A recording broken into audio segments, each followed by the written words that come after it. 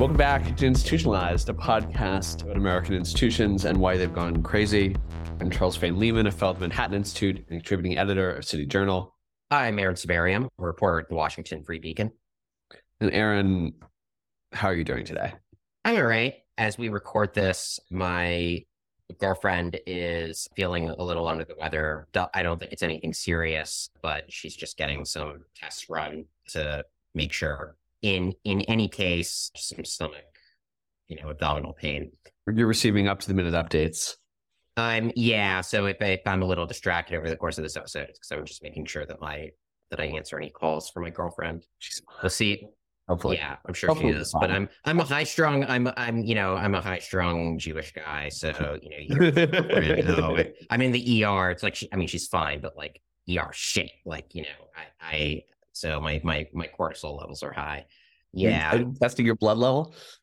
I don't know. Just I've also heard that Jews genetically have higher cortisol levels. Oh, okay. Apparently that's a part of the source of their. That would explain a lot. Yeah, it does. We'll see if I need to go up and head to her, go up and visit her at the hospital. Hopefully not. So speaking of visitation rights. Yeah. Very topical. Yeah. Imagine not being able to visit your loved one in the hospital. Right. Well, so we should use that as a convenient segue into our topic this week, which we're talking about same-sex marriage, in particular, the history and emergence of same-sex marriage and the political realities around it. Just to give a little background, as most of our listeners, I don't know, even young listeners, like half of them were in elementary school when all this happened, I'm sure. Same-sex marriage became the law of the land, depending on your definition, 2015, 2012, 2015, through the Supreme Court's ruling of Bergenfell v. Hodges.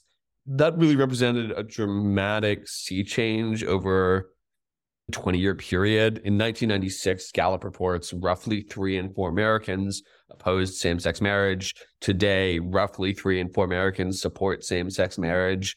And that sea change was both sort of an organic cultural shift, but it also represented a political and legal campaign, the contours of which touch on a lot of our common themes. And our guest has written a great deal about, has written a whole book about the process by which same-sex marriage went from being sort of an abstract idea, something that people didn't really contemplate, to a concrete legal reality.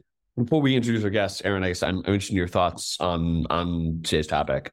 Yeah, so there's a lot here. I'll just offer one comment that I hope can maybe frame a bit of the discussion. Throughout kind of modern American post-Civil Rights Act history, a lot of minorities have secured various rights and recognition as a protected class by effectively analogizing themselves to African Americans. The template established by the Black Civil Rights Movement has been used, I think, as a kind of rhetorical and consensual model for a lot of other groups.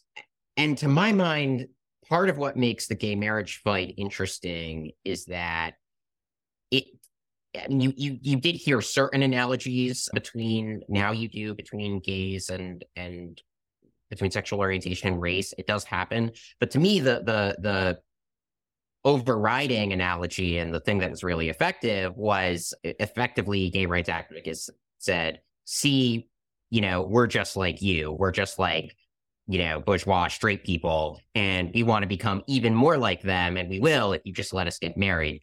And in certain ways, I think that constitutes a kind of a departure from the model of minority rights recognition that held and recurred for the previous 50 years. So I'm interested in the extent to which the gay rights movement did or did not kind of adopt the familiar tactics of other civil rights movements throughout American history, and what lessons that might have going forward. For me, I'm interested in sort of the adjacent topic. Look, I would go so far as to say that same-sex marriage is the most impactful social change, at least since the end of Jim Crow. In terms of sort of the scale, not necessarily even in terms of its effect, but in the scale of social transformation that was required. And what's interesting to me is that I think SSM is sort of no longer part of the discourse, right? Donald Trump, 2016, sort of goes, yeah, that's been decided. We're moving on from that. And I think it's sort of the consensus. And it It is so, in a sense, it's sui generis. There's almost nothing that looks like that rapid inversion in public opinion, except maybe marijuana legalization. In another sense, as you alluded to and our guest alludes to, that change is a product of a conscious, I wouldn't only sometimes deliberate, sometimes, and we'll talk about this in a minute, sometimes sort of a haphazard campaign. And so I'm very interested, to what extent is it actually sui generis? To what extent is it actually just sort of a thing that happened, versus to what extent can we learn more about the political process by studying it? So a great guy, talking about all of this with, is our guest. Sasha Issenberg is a journalist and the author of 3 books, most recently The Engagement, America's Quarter-Century Struggle Over Same-Sex Marriage. He's the Washington correspondent for Monocle. He's also written for New York Magazine, the New York Times Magazine, and George, where he served as a contributing editor. He also teaches in the political science department at UCLA. Sasha, thank you so much for joining us. Really glad to be here with you guys. So I want to start with sort of open with a provocative question, and I think one of the key themes at play in the same-sex marriage fight is basically democratic legitimacy. Like the argument that Antonin Scalia makes in his Obergefell dissent is basically nine judges have circumvented the democratic process that is playing out across the country. To what extent do you think that's a fair analysis? It does seem like a lot of how same-sex marriage happened was through legal procedure rather than through democratic procedures. To what extent do you think it's accurate? To what extent do you think that's inaccurate? Absolutely. And so, this was happening in states before it was happening in the federal courts. And so the first several states that legalized recognition of same-sex couples did so at the initiative of courts that were interpreting state constitutions, not the U.S. Constitution, the way that the U.S. Supreme Court did in 2015. And in many cases, there was a political backlash to that. The story sort of starts in Hawaii, where the Hawaii Supreme Court, sort of out of nowhere from a jurisprudence perspective, rules in 1993 that the fundamental right to marriage can apply to same-sex couples.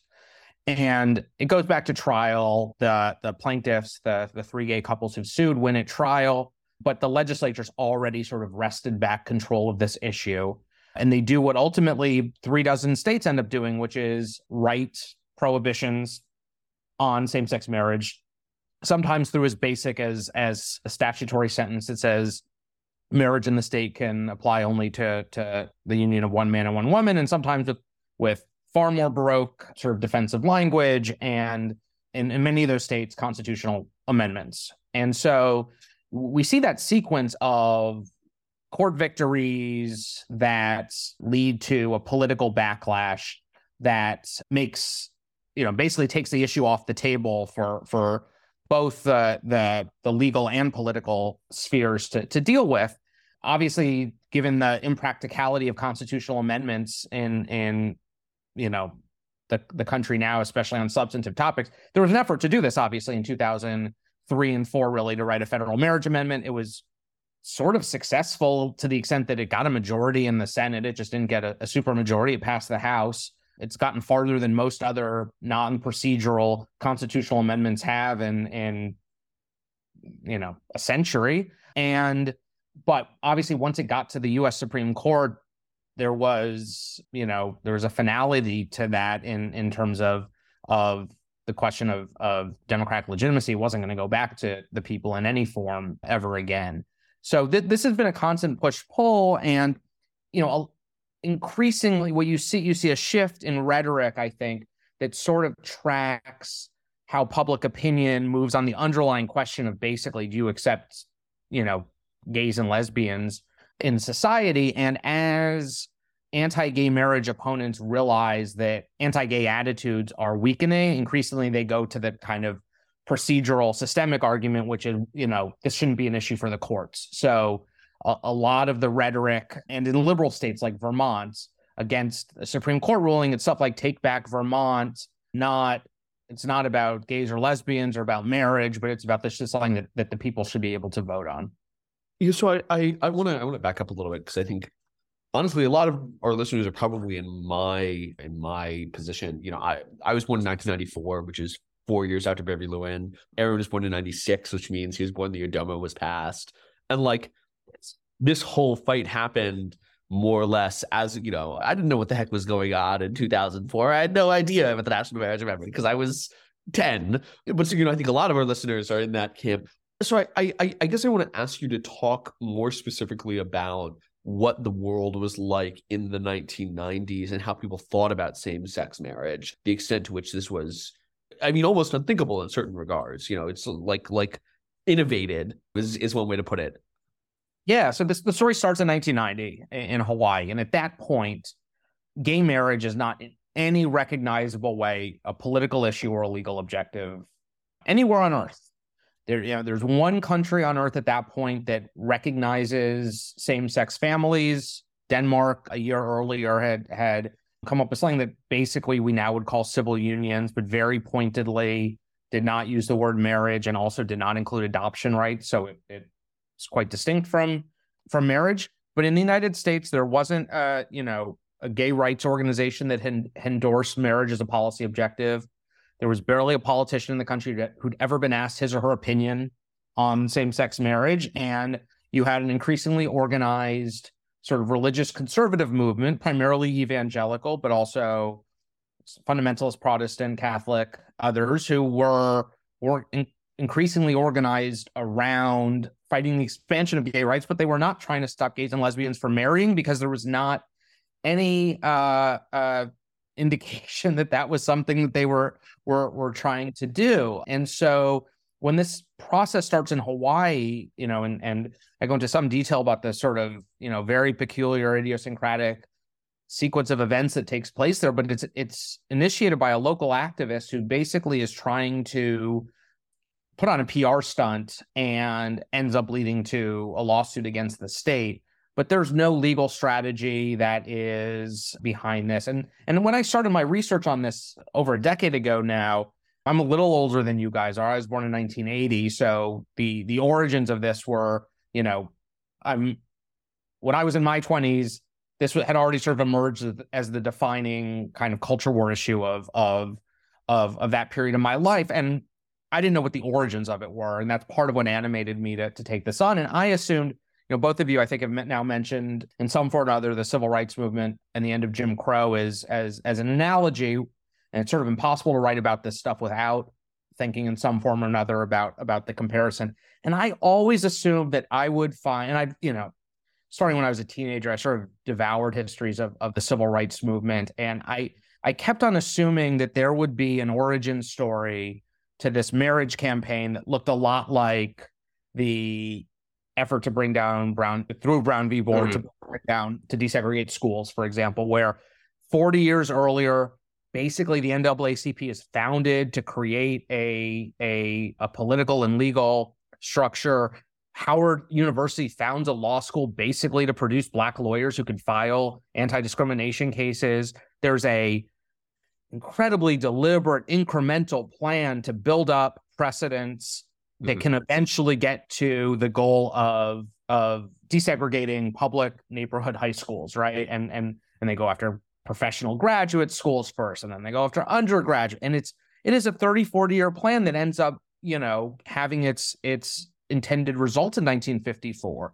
And I always assumed that I would find some, you know, that the beginning of my story would be a bunch of people sat down and developed a strategy, and then, you know, maybe not everything went to plan, but that this was the goal. And it's like, no, we as a country stumbled into this from it being unimaginable, as you guys said, to, you know, on the desk of the president of the United States in the form of DOMA in 1996. And that period, it's one thing to talk about the sort of 25 years from this to the Supreme Court, but the period of this being something we don't talk about as a country in any way, anywhere, activists, lawyers, politicians, to a major policy question that Congress and the president are wrestling with is there probably are analogies today, but most of them tend to be things that sort of burn quickly and fade away because they're not actually real issues and real they don't actually reflect real divides in society once they come forward.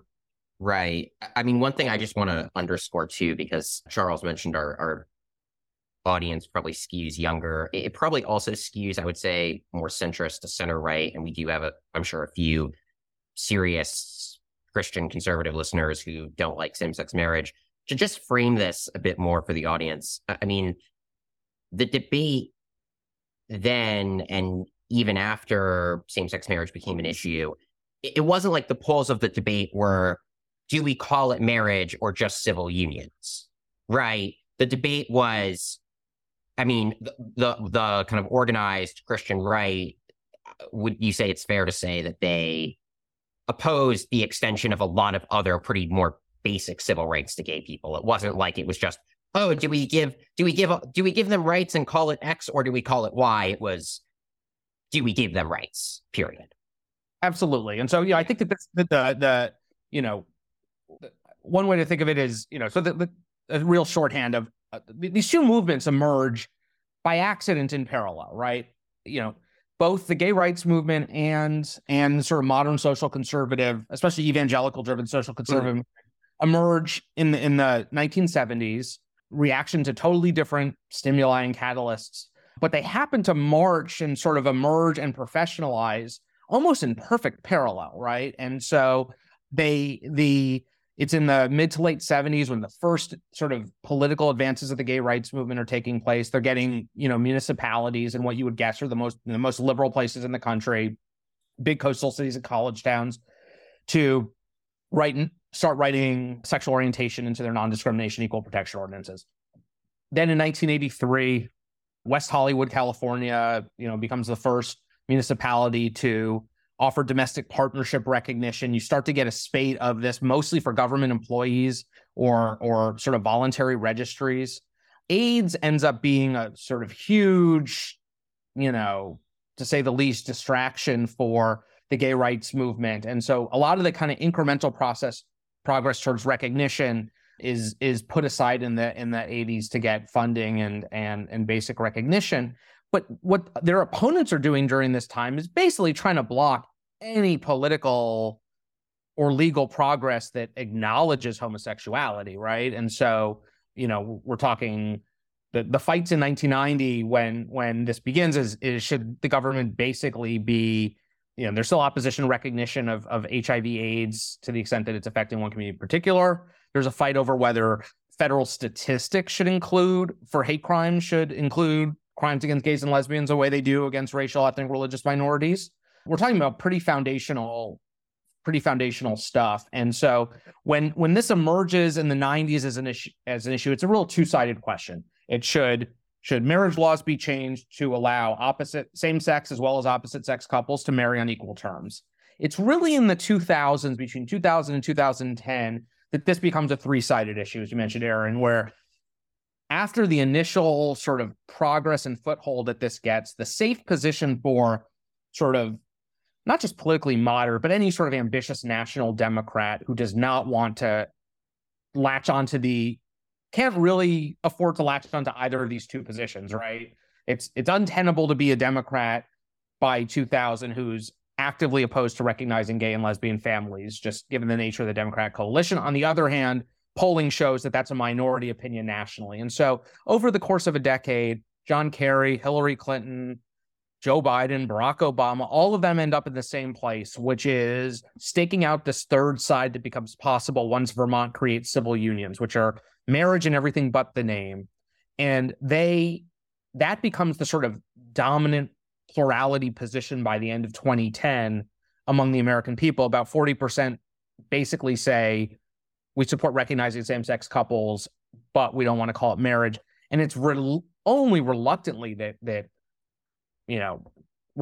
conservative Republicans even take that position. And in 2012, John Huntsman, no social conservative, is running for president, supporting civil unions, and it is seen as an outlier position even then. So yeah, this is very much a binary, like to what extent should the government even recognize sexual minorities in any form under the law?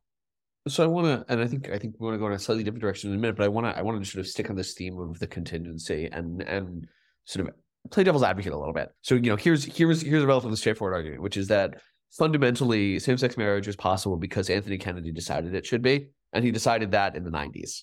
And my argument is there is a substantive due process right to marriage, and there has been since Loving. And then Romer, parenthetically for our listeners, Loving v. Virginia is the one that legalizes, that says you can't ban interracial marriage, finds a substantive, there's like a right inherent in the 14th Amendment to getting married. And then Romer v. Evans, which says it fails the rational basis test to the way in which Colorado discriminates against, the state of Colorado prohibits non-discrimination on the basis of sexual orientation. The court strikes down and says, well, there's no rational basis for this. But like, they're kind of jumping up and down and saying, if you come and ask us if gay people are a suspect class, we will say yes. Or at least Anthony Kennedy is saying that. So, one argument is everyone sort of stumbled into this, but another argument is when you put those two things together, Kennedy was kind of waiting for somebody to ask his opinion. What do you make of that?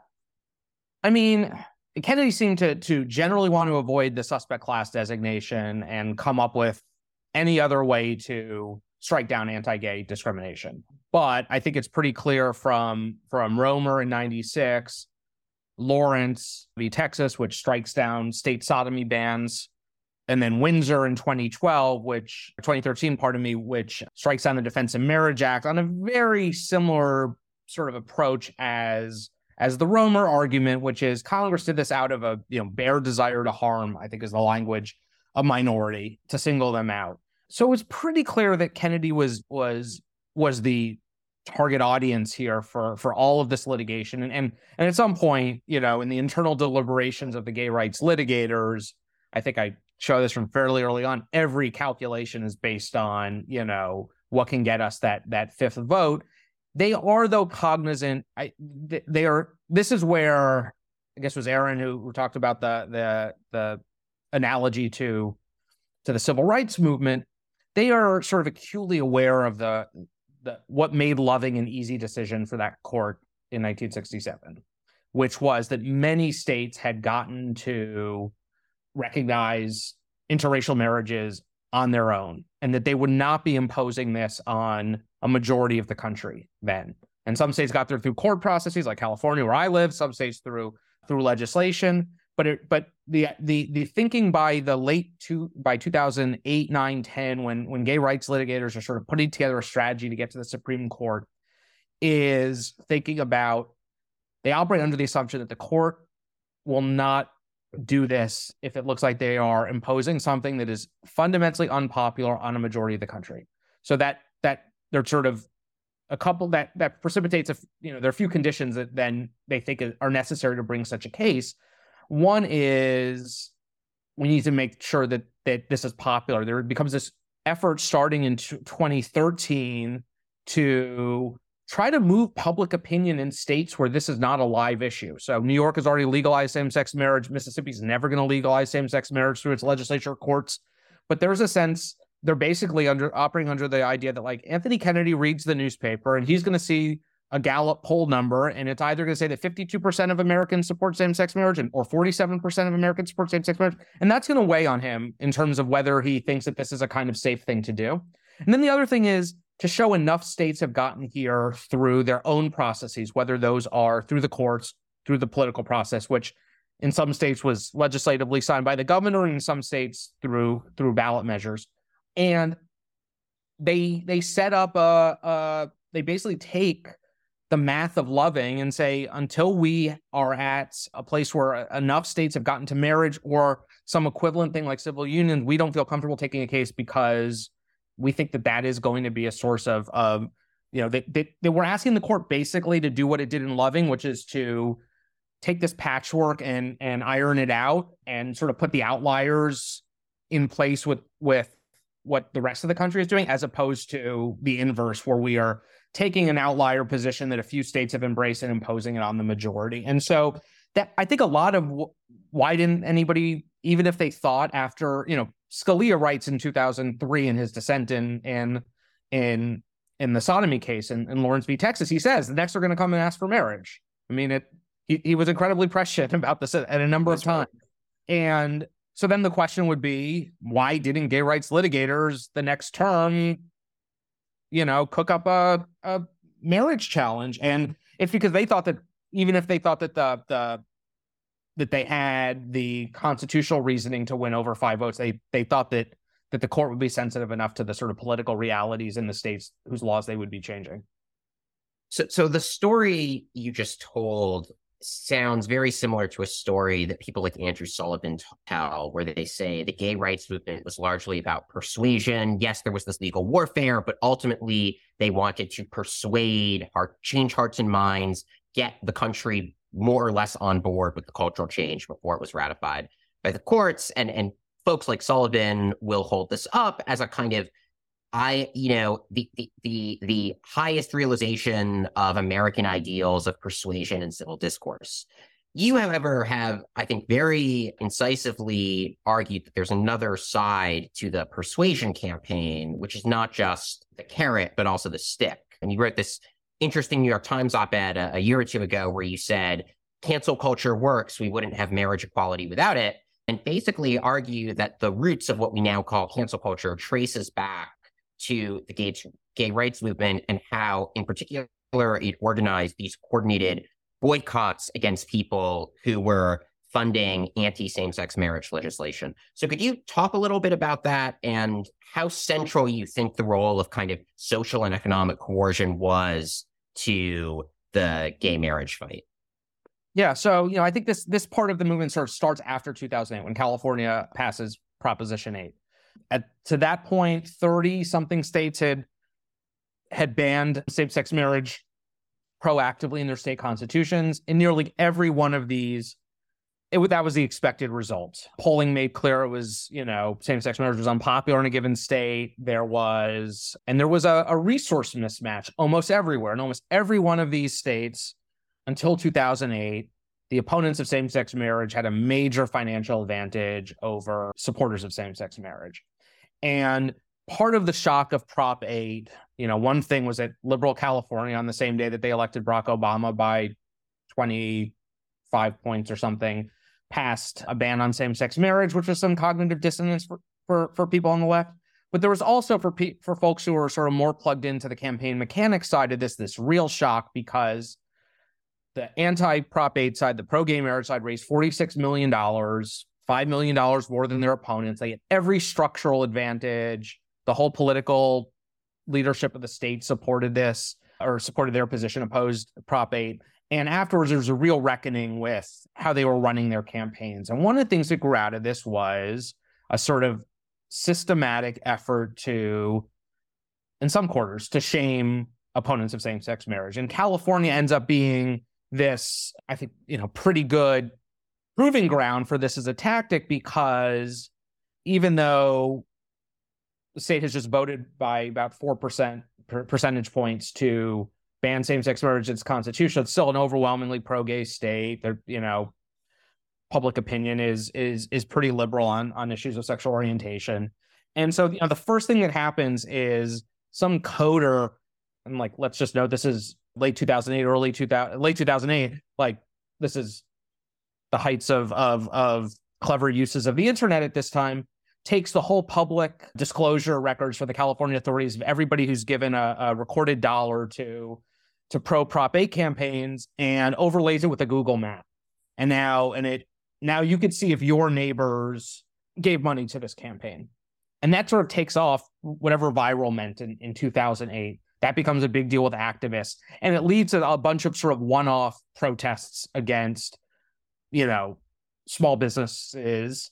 And then there's this, that sort of informs a more systemic effort that an activist named Fred Karger launches, particularly aimed at Mormon. There'd been a lot of Mormon money. Orders had sort of come down from the church for folks to tithe and volunteer for the Prop 8 campaign. And he successfully launches boycotts of a few Mormon-owned businesses that are sort of consumer-facing outside of Utah. He goes after this thing called Bolt House Farms, which makes carrot smoothies that are sold at Whole Foods around the country. And so, it's a pretty smart match of finding a consumer audience that's out of sync with the sort of local politics of the manufacturer.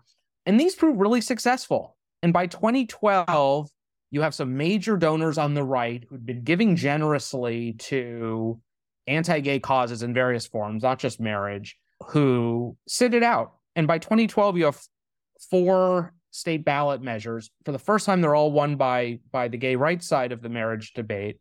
And they always have, in all of these, they have a financial advantage over their opponents. And I quote Frank Schubert, who worked for the National Organization for Marriage as their chief strategist in this campaign, about the difficulty of raising money in this environment. And a lot of it was that people were afraid of having their names on the disclosures. And that actually creates this, they're so short on money that the diocese in Minneapolis, there's a ballot in Minnesota, there's one in Maine, the diocese and Catholic Charities step in with major contributions. And that ends up being a persuasive problem because now a lot of the newspaper coverage becomes the Catholic Church at like the apogee of its like public respect in America is like bailing out this, increasingly destitute political movement. And on one hand, the Catholic Church is the only big institution that's still giving a lot of money to one side of it. And Jeff Bezos comes out and gives $2.5 million, one of the largest single contributions in American political history at that point. And it just, over the course of a couple of years, this has gone from being something that basically straight liberal donors aren't that interested in to Jeff Bezos and Brad Pitt and everybody are giving large sums of money. And a kind of normal center-right business types feel that the public pressure that they might face if they are associated with the other side of that debate is not worth the cost. And that happens within a couple of years. It totally changes the economic terrain, especially around an issue that's fought out largely through ballot measures, which are sort of cash intensive because you don't have candidates or parties to fall back on. So can I just briefly, Yeah. I want to talk about Tim Gill in a minute, but first I want to sort of, draw this theme out a little bit because the set of tactics you're describing are almost second nature to journalists and to activists now. My former Aaron's current colleagues at the Free Beacon, I know, spend a lot of their time reading FEC reports, reading 990s, reading state disclosures. I've done lots of reporting based on that. And partially this is, a coincidence of timing that the internet made all this stuff. You didn't have to go to an office and they'll know where to get this stuff anymore. You have to call somebody. You can just go online. But part of it is, I guess my question is, to what extent is this an innovation, this sort of tactical use of public information, one that is, if only contingently, primarily the work of the person-sex marriage movement? I mean, other people would have come to people have done boycotts before, and I think that there's a little bit of a probably popular knowledge gap and political journalism gap around ballot measures. They're a huge source of policy making in a lot of parts of the country, and yet because they exist outside of the kind of candidate party framework, they get undercovered in newspapers. There's not a kind of permanent accountability structure, whether in the media or opposition research on the other side. They're these kind of evanescent organizations that raise a bunch of money, but after they end, there's not like an opposing party that wants to, shame the donors. And so somebody would have developed these tactics if it hadn't been this movement, but I do think that some of this is that people just weren't looking at ballot measures the way that they looked at other political causes. And I think that there probably was a little bit of popular shock that you could marshal activists to care. And that's the other part of it, is that so many ballot measures are on technical issues that don't really have, a popular constituency behind them. And once, the only reason this worked is that consumers stopped spending, or they would, call or heckle. This was sort of pre-social media, but that they would make life difficult for, there's a car dealer based in Utah that's all over the West, Mormon family that gave, a couple $100,000 to Prop 8, and activists are having events outside of their dealerships and stuff. And it's, you need to have at least an issue that is appealing enough for that type of sustained volunteerism for the digital organizing part of it to work, right? Yeah, and so, I mean, you mentioned in your New York Times piece that after this, boycotts just were more normal, not just on the left but also on the right. There were calls to boycott Nike, for example, over I think some of the BLM stuff. But I do think that if you look at which boycotts seem to have worked over the past decade or two, it does seem to me like more of them have been kind of left-wing boycotts of right-wing policies or right-wing coded institutions, right? I mean, I'm curious if you would accept that characterization of the asymmetry, and then do you have any? If so, why do you think that is? Yeah, I mean, I haven't studied boycotts in a systematic way outside of the marriage context, but that sort of rings true with what I've seen over the last decade. I mean, if I think about the sort of previous era, pre-digital boycotts, which were much harder to organize just because, I mean, telling people all over the country that buying grapes is bad for farm workers is like in the 1970s is just as a information distribution problem. Like that's really difficult, right? You either need to raise a lot of money that to do paid communications. You need to figure out who your audience is around the country, or you need to find a way to get media coverage. And if you have somebody like Cesar Chavez, who's charismatic and can get celebrities to come, then you could start to build interest. But that's like really difficult. But you do think about, the grapes is a big one. Then boycotting Nestle in the 80s over their international baby formula practices. Those are left, I think originate on the US or global left in the case of the Nestle stuff, and are definitely left coded. Certainly that was an era where standing up to big business was sort of part of the DNA of lefty activism. I think one of the challenges that Ron DeSantis and the like were trying to, stimulate righty activism against big business is, do you have the innate cultural antipathy towards, like, I think you probably have to work a lot harder to convince people that on the right that, not that Disney did something that's particularly violative of their attitudes, but that like big business is an essentially nefarious institution and that you need to have this David and Goliath dynamic to assert yourself against it. But that's pretty baked into, I think, like lefty activist DNA at this point. And so when, and it's aligned with labor unions, right? And so I write about both in that piece in the Times and then in the book at some length, the sort of seminal protest outside of a Hyatt, the Grand Hyatt, I believe, in downtown San Diego. This guy, Doug Manchester, who's a major developer in San Diego, big sort of traditional Republican donor going back decades, tight with the sort of Catholic church in San Diego, gives a six-figure contribution, I believe, to the Prop 8 campaign. And he's a sort of ripe target for one of these early protests and boycotts for a few reasons. One, he's like a big known name, so you don't have to do a lot of work getting like the Union Tribune to cover your thing, like as it would be if you were going out to a shoe store or something. He has a consumer-facing product or service, this hotel that has his name on it. But also, when you call a protest against him, you don't only get the gay rights activists from the Hillcrest neighborhood in San Diego and like whatever lefty types who would show up at an anti-war protest, but also the SEIU local is willing to be there too because they want to put pressure on him. And so I think a lot of anti-corporate protests over the years on the left have benefited from the fact that like you have a natural adversarial structure towards big business in organized labor. And if you can build upon that foundation with issue advocacy, you kind of have an infrastructure of people who know how to do like picket lines, and you have a kind of like constituency for it. And I think that part of this might be on the right, that like there's just not a kind of culture or infrastructure for sticking it to big business that a Ron DeSantis can turn on when he wants to.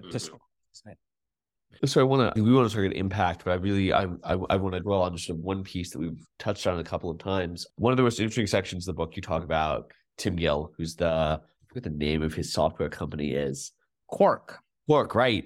So, software magnate who, I mean, is also gay, sort of gets involved in this as an issue, but I think in some senses he kind of moneyballs the issue. He starts to think really critically, not just about giving generally, but how to have impact in his giving, how to organize other people to have impact in his giving. There's a great section of the book, but I think you draw some of this from Atlantic reporting, where basically Gill is organizing other wealthy gay people to give in targeted amounts to sort of marginal state ledge races to bump people out. And an Atlantic reporter calls this, this Republican who just lost his seat up, and he goes, "Are you aware that you lost because a secretive gay billionaire targeted you?" And the guy goes, "No, that can't be right. What are you talking about?" It's a great part of the book. And they're on the phone, and they're both looking at their computers, reading through the Iowa State disclosure reports, and it's like contributions from Provincetown, Miami Beach, San Francisco. Like, none of the money that his Democratic opponent got was from in the district. And the guy's like, "What the heck?" But so I mean, I want to ask you to talk about that just a little bit. Then B, more generally, I do think Daryl Paul wrote an interesting book about this, the way in which elite opinion led the broader opinion shift. Using Tim Gill metonymically, to what extent do you think that was important, that sort of particularly wealthy support was important to shaping that sea change that you alluded to earlier, where, orgs like NOM started to lose support at the same time that orgs like Freedom to Marry started to gain substantial support? Yeah. So, one of the things I think sort of people misperceive and the political press doesn't do a great job of explaining is like, yes, money matters in politics, but the way that our campaign finance laws work, money is worth more in certain contexts than in others. The obvious example you see in a presidential race is like, candidate campaigns can get more for their dollar buying TV than super PACs can, right? But the other part of it is that using money efficiently takes a lot of labor and sort of network stuff. And so I think there's some idea that like rich people, the rich people who have an impact on politics, have the best, most effective impact on politics, are not just ones who can write checks, but they're ones who could get other people to write checks in a coordinated way because of the way that our spending limits work. And Gill decides, and this is true, this is why, like, if you look at who the top bundlers are for parties all over the country, they tend to be people like lawyers who have like big networks and a lot of freedom with their schedule so that they can, spend their Tuesday afternoon with their secretary calling people to go to a fundraiser, right? If you spend like 12 hours a day running your factory, you don't have a lot of like free time to sort of hobbyist in politics. And those are the people who are able to bundle a bunch of money, and then they're the ones who become ambassadors. Like, you don't find a lot of like industrialists who become ambassadors. You see a lot of people who were like at a law firm in Milwaukee. And what Gill did, and those are people who are doing that of their own initiative as sort of hobbyists. What Gill realized was that he could sort of institutionalize that, and he builds a political operation staffed with a couple of Republicans, in fact, who, and the Moneyball aspect is kind of figuring out, okay, we want to have an impact in certain states at certain times. But in Iowa has really low and really hard caps on campaign finance. So Tim Gill could have written a check for $10 million, or whatever the number they needed to influence the 20 races that they wanted to influence around Iowa, but nobody could write a $10 million check in Iowa. And so what do you have to do? You have to get a lot of people to write $100, $200 checks to lots of different state legislative candidates. And that's just a coordination problem. And so part of what he does is he creates his annual conferences. He brings together rich gay people from around the country. He creates a sense of camaraderie about we're donors, and then enlist them to do this thing, which is like, hey, somebody from my team is going to give you a list of like 27 legislative candidates in a state you've never visited.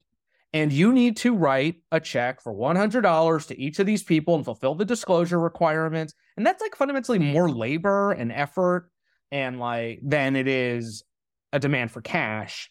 And he very intelligently figures out both how to kind of create the system that'll make this work at some scale and scope, but also keep the donors invested enough in this and explaining to them, there's a reason why you are giving money to a state legislator in Grinnell, Iowa, because we have a plan. Our goal is there's a case in Iowa. It's going to eventually, the legislature is going to have the opportunity to pass a constitutional amendment. And if we have Democrats in control, and that's why we're focusing on these races there. And that is just a type of savvy, patient institution building within the political system that is really hard to do. And it's a lot easier to just, try to find a few rich people who write really big checks. But those, they're great for funding a presidential super PAC. They're not great for reshaping a legislature, for example.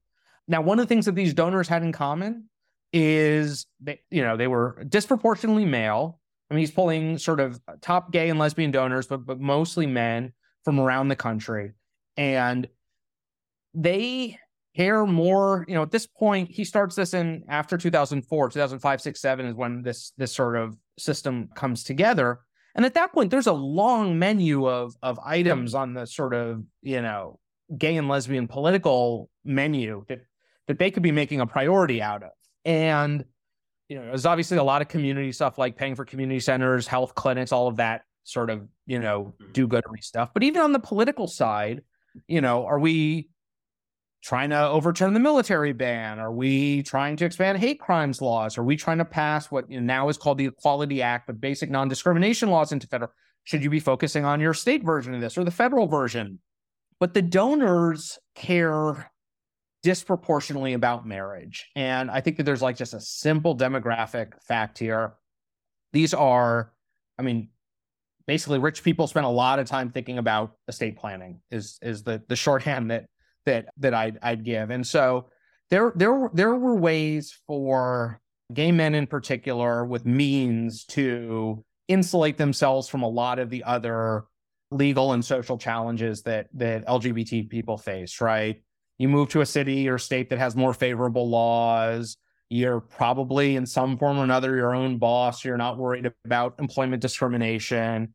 You can, with contracts and estates and enough time and effort, you can create some sort of like legal facsimile of marriage in terms of a family arrangement.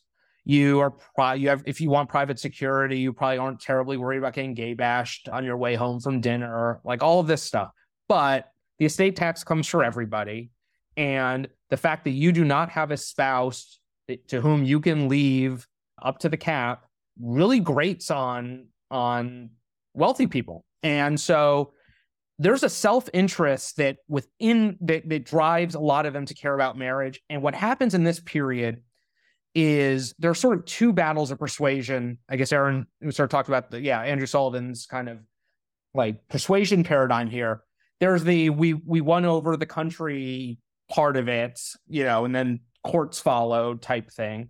But before that is they won over the gay rights movement internally to make this an internal priority such that there was enough sort of internal political capital for groups to get behind these lawsuits, to make it a priority in their states.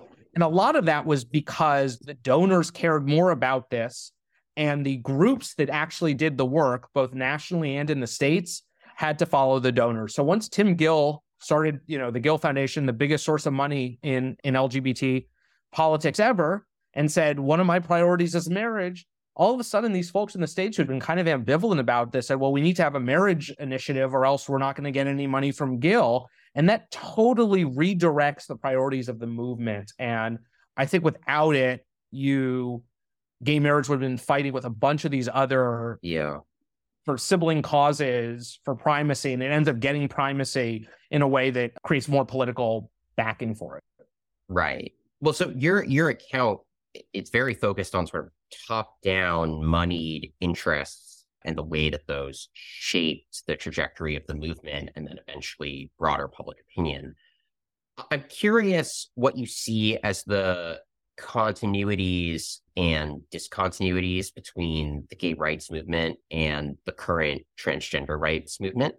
On the one hand, it seems to me like, yes, there's a lot of money now in trans rights, and all the activist groups pivoted to all the energies around trans, right? Like I don't really hear the Human Rights Campaign talking about gay, quad gay issues. I mostly hear it talking about transgender things. At the same time, it seems like there's quite a bit of pushback to it, and that maybe I'm wrong, but it so far it does not seem like the trajectory is, oh yeah, everyone's going to come around to this, and gender affirming care and Human Rights Campaign, that's all going to be conventional wisdom in 5 years.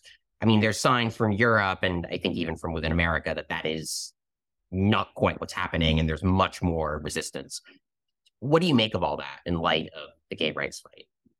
So I think we're probably at an earlier point in the trajectory, and I think if you look at it over a longer arc, the similarities become clearer. I mean, this looked like a total political gay marriage seemed like a total political loser throughout the 90s and the 2000s. It was not until I spent a bunch of time talking about how how Barack Obama switched his position on this leading up to 2012. And basically he did it because he made a calculation that it was untenable to be the head of the Democratic Party in 2012, who was out of sync to the right of the party on marriage.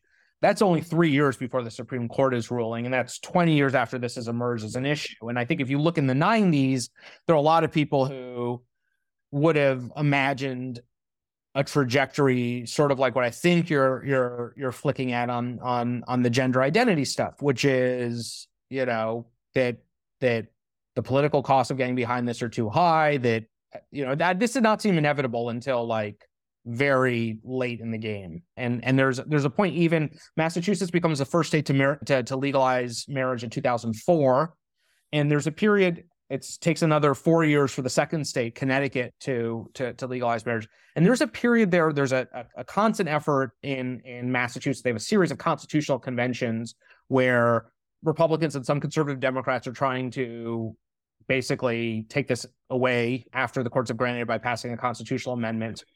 And during that period, there are a lot of gay marriage strategist activists who,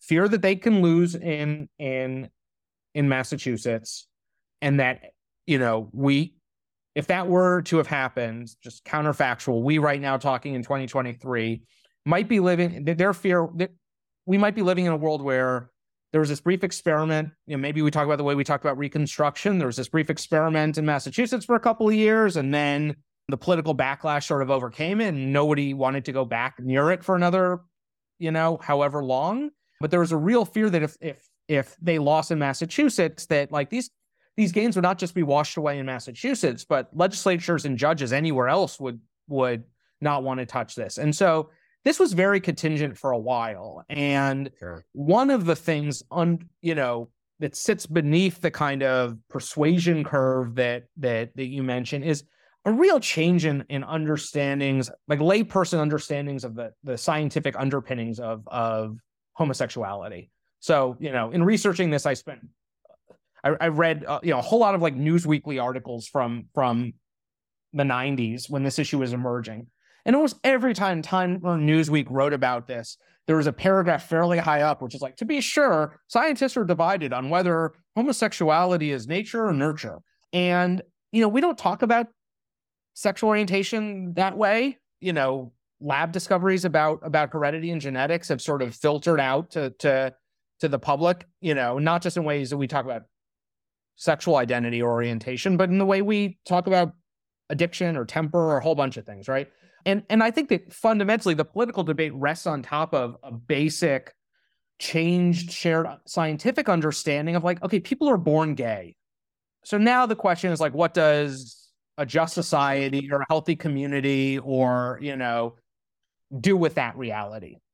Whereas serious people 25 years ago were saying stuff like, if we legalize gay marriage, we're incentivizing homosexuality. We're going to encourage kids to become gay. And nobody talks about any of this that way. And I suspect that we are at the early part of a curve of understanding the biological underpinnings of gender identity in such a way that wherever that leads, and I don't know, but that there will be a kind of shift of public opinion.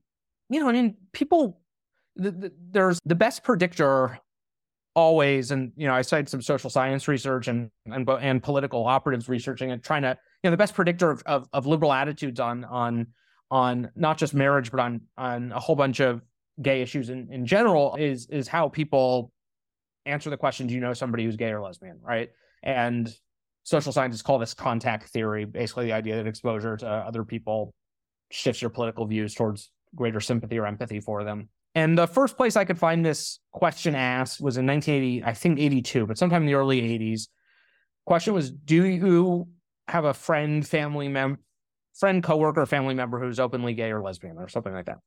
And it was 21%, which to be honest was a lot higher than I would have guessed it if you had made me put down a wager beforehand.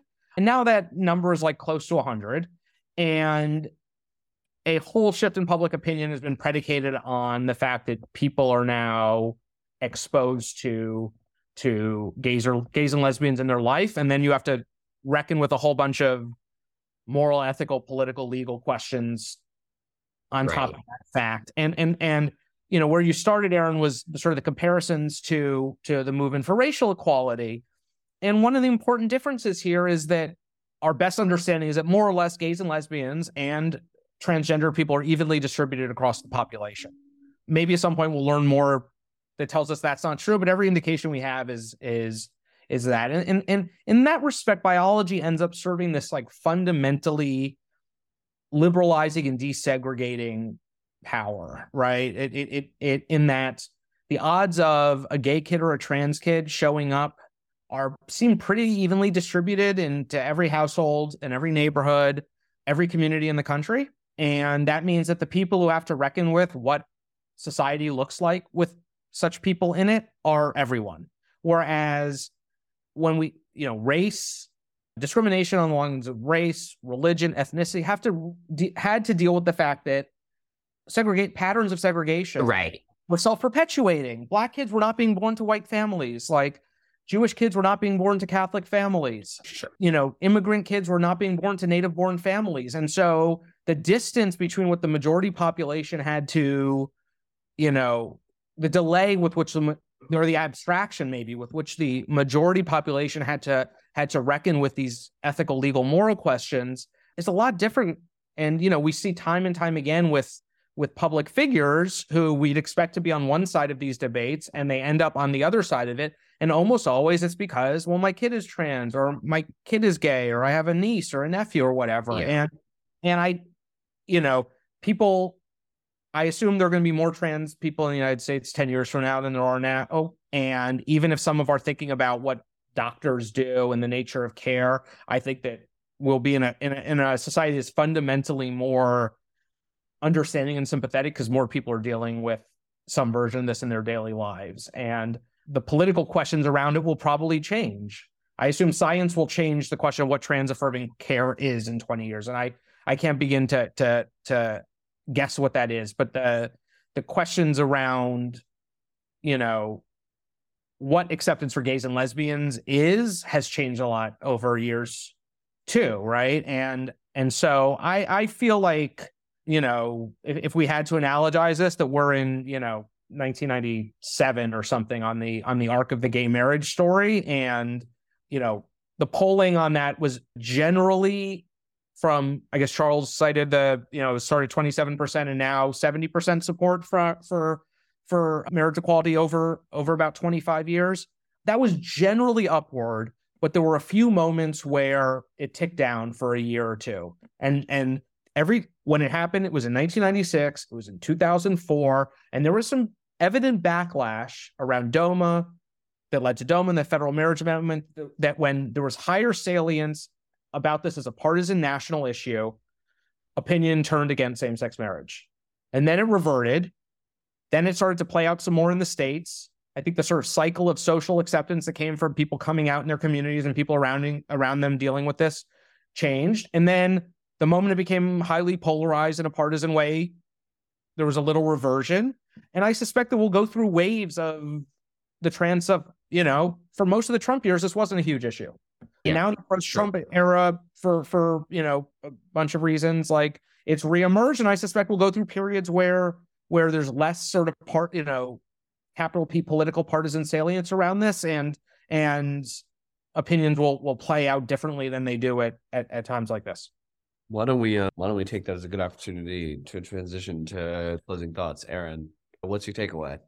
Yeah, I mean, I think I broadly agree with what you just said in terms of the salience waxing and waning. I guess just in closing though, and I do want to wrap up, so this isn't really a question unless you want to respond to it, but you may want to, so I'll just make the point and then you can if you want. It seems to me that part of what was also in the background of gay marriage is that there was a kind of logic to the issue that made it very easy to win over people. I mean, you know, whenever conservatives tried to say, you're coming for our marriage, it was kind of like, well, I mean, look, ultimately this is two consenting adults who just love each other. And and I think, you know, it's interesting to contrast gay marriage with abortion, where, you know, the public opinion has remained a lot more divided and there's been more of a stalemate. And some of that you can chalk up to tactics, but I think some of it has to do with the fact that just abortion is inherently a more difficult issue. And I think anyone who's honest will admit,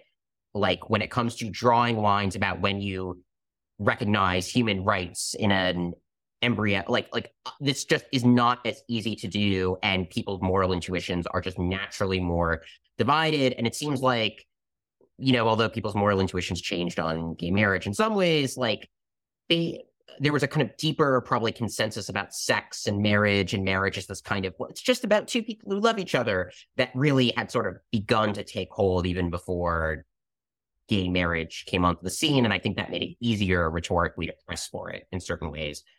I guess what I would just say on the trans stuff is I think there are dynamics specific to that issue that just inherently are going to make it certain parts of it more polarizing. I think I agree that there's always been people who have really severe gender dysphoria. People are always going to know those people. And as that becomes more common, I think there is just a certain baseline sympathy people will have. And I frankly think, look, the bathroom bills Republicans did, those didn't really work. They weren't popular. There was a big that we kind of left that behind because I think people felt this sort of sympathy of, the kid's just a little different, leave them alone. The demand for medical treatment, and especially medical treatment without gatekeeping, I think from activists is really not analogizable to the gay rights movement. And I do think that may throw a curve into the trajectory that you're describing, but I don't know. I mean, I think you frankly present a very powerful case in historical context that we should be careful about making predictions about how this is going to go, because people seem to be very bad at making predictions. Yeah. Charles.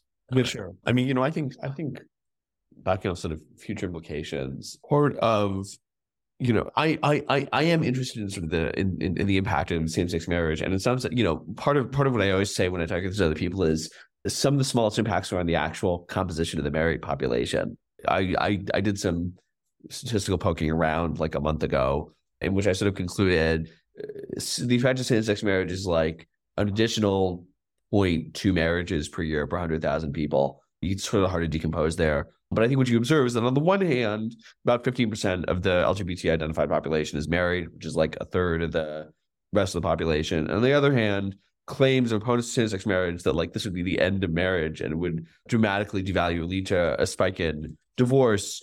Those fears also didn't play out. And in some instances, therefore, I think you can read, and part of why I wanted to invite Sasha on is you can sort of understand same-sex marriage much more as a story about American politics, how American politics works, works in the 21st century, than it is about sort of the there is a concrete political outcome. But I think it's, and we've talked about this over the course of the conversation, the strategies used on both sides, the way that both sides think about how the issue operates, the way that both sides interact with public opinion is sort of definitional of many things coming after it, inclusive of the trans debate, but not necessarily exclusively that. That's my sort of big prognosticating takeaway. Why don't we do some quick recommendations? So we're a little bit over time. Aaron, do your recommendation for our listeners this week? Yeah, I'm still working my way through it, but the Minority Rights Revolution by John Scrutiny, that's what it's called, the Minority Rights Revolution. It talks a lot about how different groups throughout history have used the Black civil rights movement as kind of a template, and both the advantages and the limits of that approach. And he does talk a bit about the setbacks that gay rights activists had encountered up until 2003 when the book came out. So when he's writing, it very much seems like gay marriage is not really a live issue. So so the book is very good history, but it's also kind of an historical artifact of its time too. So for both of those reasons, I recommend it. Well, I'm going to go ahead and take the recommendation from our guest and recommend his book, The Engagement, which I'm just finishing, which prompted me to invite him on. I found it to be a very thorough documentation of what I keep asserting is an incredibly important historical moment, fair and even-handed. So I recommend that to our readers, to our listeners. Sasha, do you have a recommendation from your own work or other people's work that you think our listeners might enjoy? The book I'm reading right now isn't that great, so I won't recommend that, but I've been listening to the hell out of the new bootleg series released from Bob Dylan, which I think is number 17 or 18 of stuff from around the Time Out of Mind period, and I've fallen in love with a song that first came out on an earlier bootleg series, and I always sort of skip by, but Girl from the Red River Shore. There are 2 versions of it on the new release, and it is gorgeous. I'll tell my wife, the household Bob Dylan fan. Thank you, Sasha, for joining us on Institutionalized. Thank you, as always, to our producers at Nebulous. Listeners, if you have questions, comments, concerns, compliments, marriage proposals you'd like to send our way, you can always find us on Twitter. I'm at Charles F. Lehman. Aaron is at Aaron Sibarium. I think that's about all the time that we have for this episode. So until next time, I'm Charles Fain Lehman. I'm Aaron Sibarium. You've been listening to Institutionalized. We hope you'll join us again soon.